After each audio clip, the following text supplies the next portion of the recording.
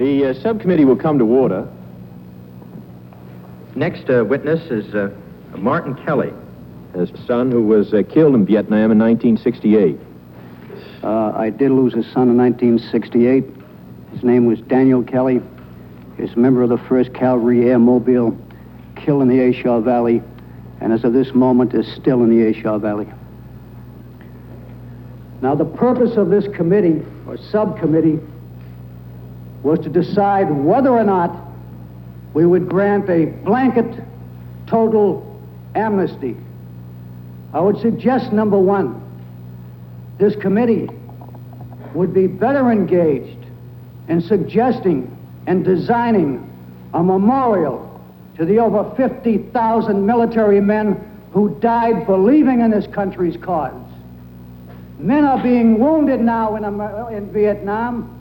They're being killed in Vietnam, and we sit here with stinking empty platitudes, great philosophical flights. I would suggest perhaps that these discourses on philosophy might better be held in an upholstered outhouse, not here. It is difficult for me to stand and look and know why someone would suggest total blanket amnesty. I have not suggested that I am against the proposal that Senator Hart mentioned some time ago, which was conditional amnesty. But I do not feel that this amnesty, conditional amnesty, should be held, suggested, or put into effect until every American man has left Vietnam. And it is my thought, and it is my suggestion, that every American military man in Vietnam should leave tomorrow, because they cannot win. This government will not let them win. When I hear the empty phrases of a Fulbright, of a Mr. McGovern, with a turnabout of yourself, Mr. Chairman, when for 3 years John F. Kennedy stood in the White House. John F. Kennedy, who talked about bearing any burden, paying any sacrifice. This led men to join the Army, to accept a draft, and to fight for their country. And now with a very casual statement, well, we were wrong, these draft dodgers are right. That's all I have to say.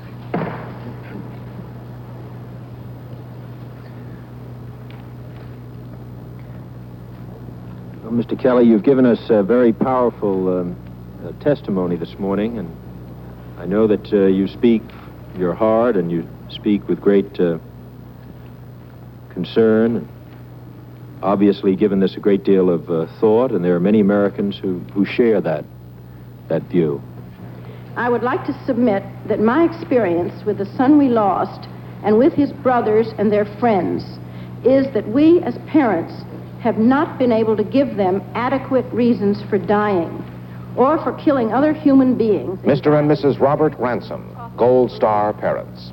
We are very uncertain of the justice of our cause. And in fact, we have come reluctantly to the view that our son's death served no useful purpose for his country. However, the fact that we have come to our bleak conclusion does not mean that we shall ever underestimate the courage and the dedication of the young men who have died. If it were not for their participation, many more of their fellow Americans would not be alive today, and their medal citations certainly give ample testimony to this. I plead with you not to underestimate that it may have taken another kind of courage to go into exile or to jail. It is not easy to go against the tide of public opinion in support of conscience. Surely, to offer amnesty to all these young men could not possibly jeopardize the safety of the state. In fact, it would enhance it, since so many of them are deeply committed to social justice.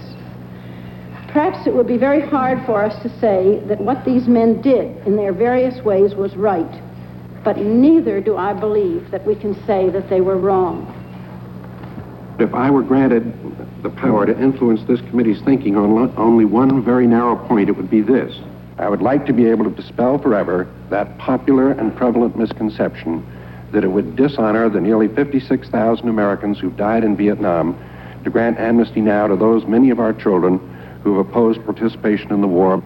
The untenable position into which we forced these young men is responsible for their predicament today. They are our sons and we need them back. They did not deserve what we've done to them.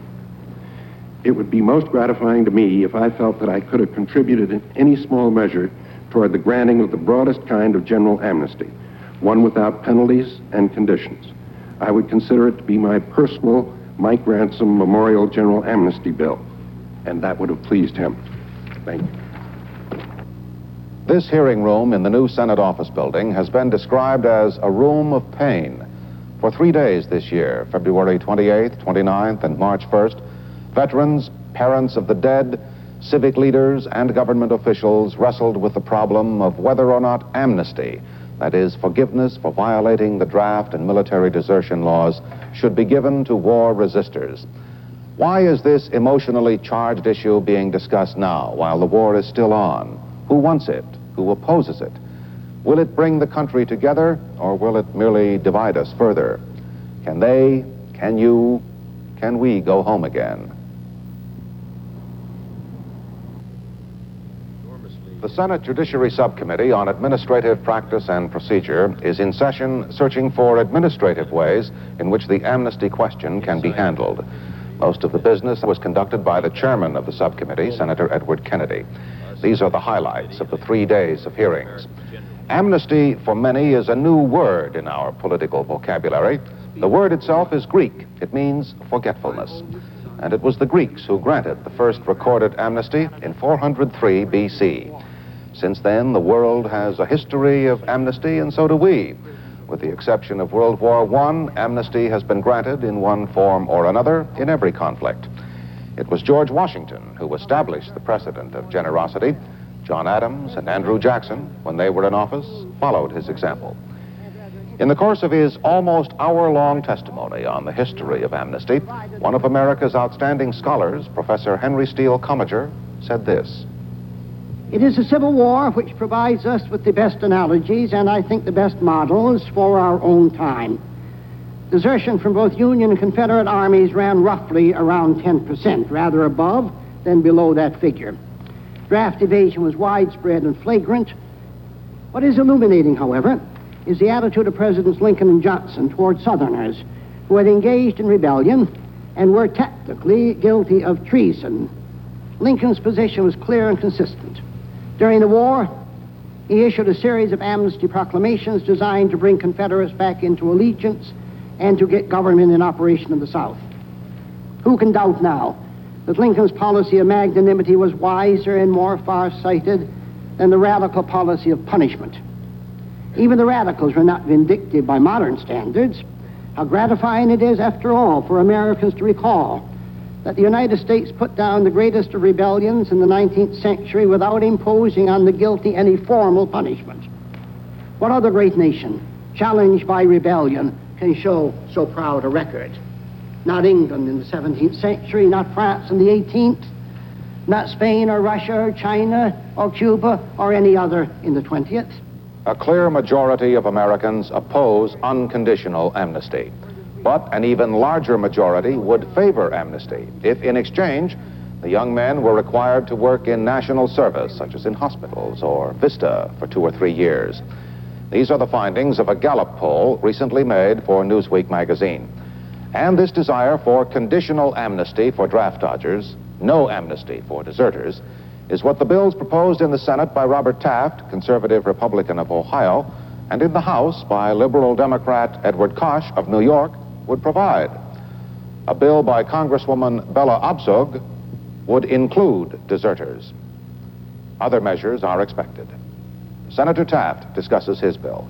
I do believe that the national interest calls for some steps to bring us together. In this regard, I have introduced into the Congress a measure which provides an opportunity for those who are in the draft resistor status in violation of the draft laws to earn amnesty by agreeing to 3 years of service, either in the armed services or in the alternative in other federal service designated by the Attorney General. By that time, that 3-year period is up. I feel that the war will be long behind us. I feel the prisoner of war question, hopefully, will have been resolved by getting the men home. If not, I question whether further steps would be desirable or necessary. But I do think that we ought to, at the present time, face up to the problem of the prisoners of war, problem also of our draft resistors, and to take steps to provide a means, at least, whereby those who want to rejoin America can earn their way to rejoining the country.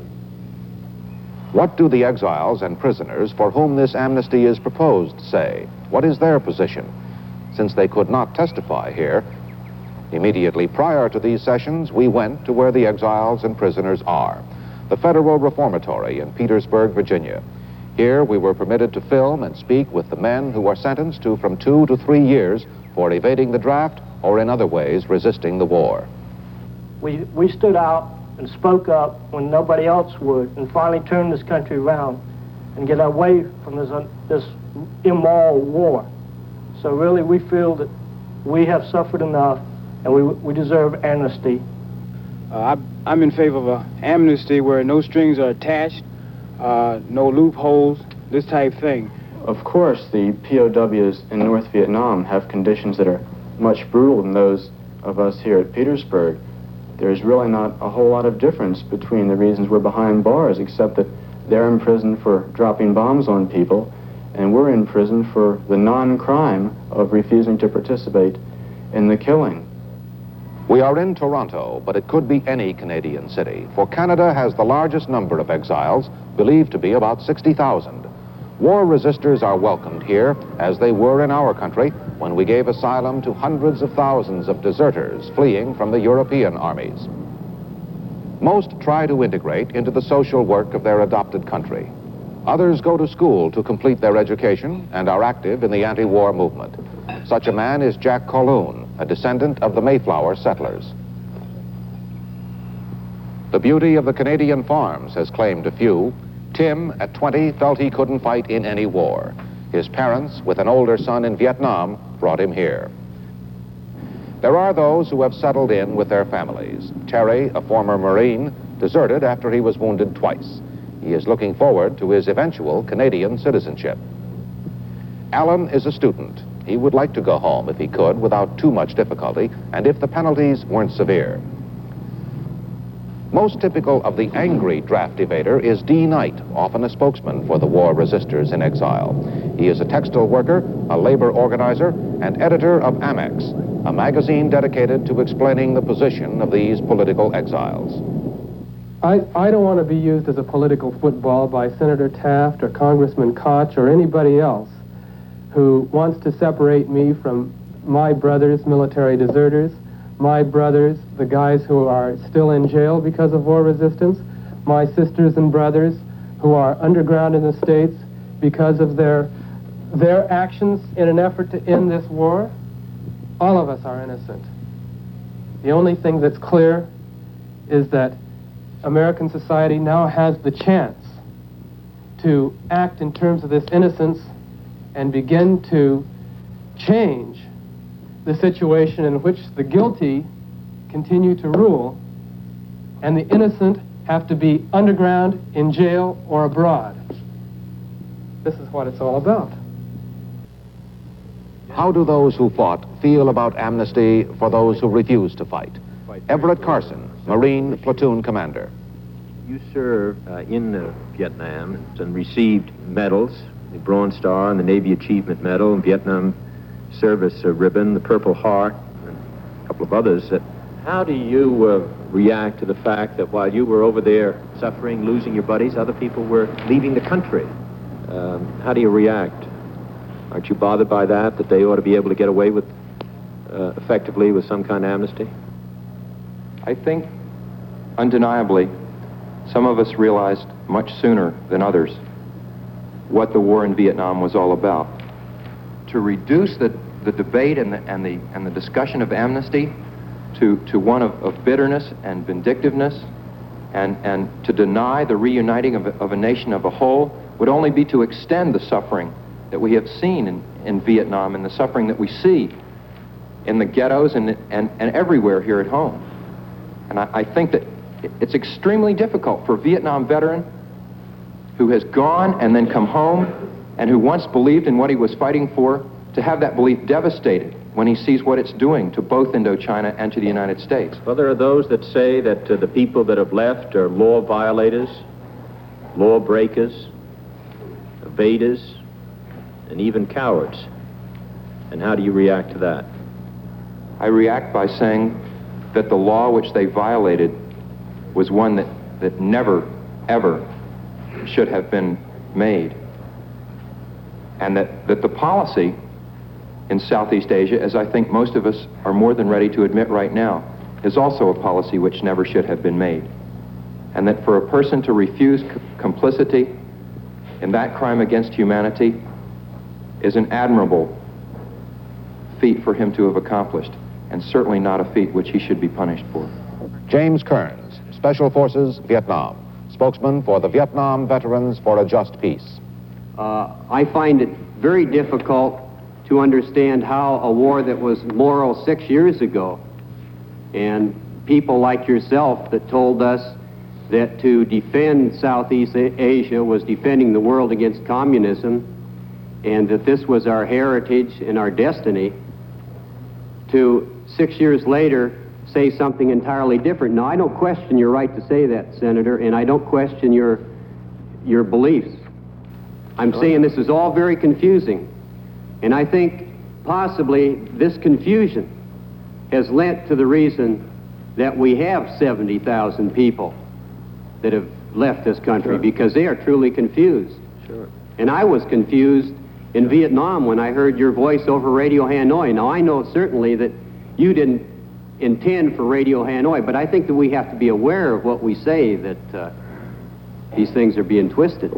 You're not meaning to suggest that we shouldn't change or express our views about something that we see as a mistake, are you? No, Senator, I'm not. I think you're very much entitled to express your views as a senator and as an American. Sure. I, however, feel that this amnesty issue is something entirely different. We're talking about giving their freedom to someone that turned their back on the country. I believe, I feel, our group feels that we're talking about a different issue. We feel that sometime in history, in our tradition of amnesty, that there is a place for amnesty. Where is but that? not while we're fighting a war. Mrs. Valerie Kushner. She and her flight surgeon husband have 2 children. For I come to you as the wife of a man who voluntarily enlisted in the Army in 1966, who in 1967 chose to serve in Vietnam, and who has spent the last 4 years as a prisoner of war there. But there is something to be said for the platitude which insists that the best teacher of compassion is personal grief. The Americans who have been imprisoned by the enemy in Indochina, the draft dodgers and deserters, share certain areas in common. Most noticeably, they are all unwilling exiles. The refugees wish, as does my husband, the soonest possible return to the land which nurtured them, the memories of which sustain them in their exile. I have heard it said, again today in this room, that no amnesty can be given until the prisoners of war have been repatriated. I agree that neither will come to pass until first this terrible war has ended. But just as the Pentagon has formulated contingency plans for the return of the POWs, Congress must give thought to preparing the structure by which amnesty will be granted. It would be terrible indeed if the return of one young man was delayed because of bureaucratic unpreparedness. I can only hope that such a plan will not be one which seeks punishment or retribution, but has as its guide compassion.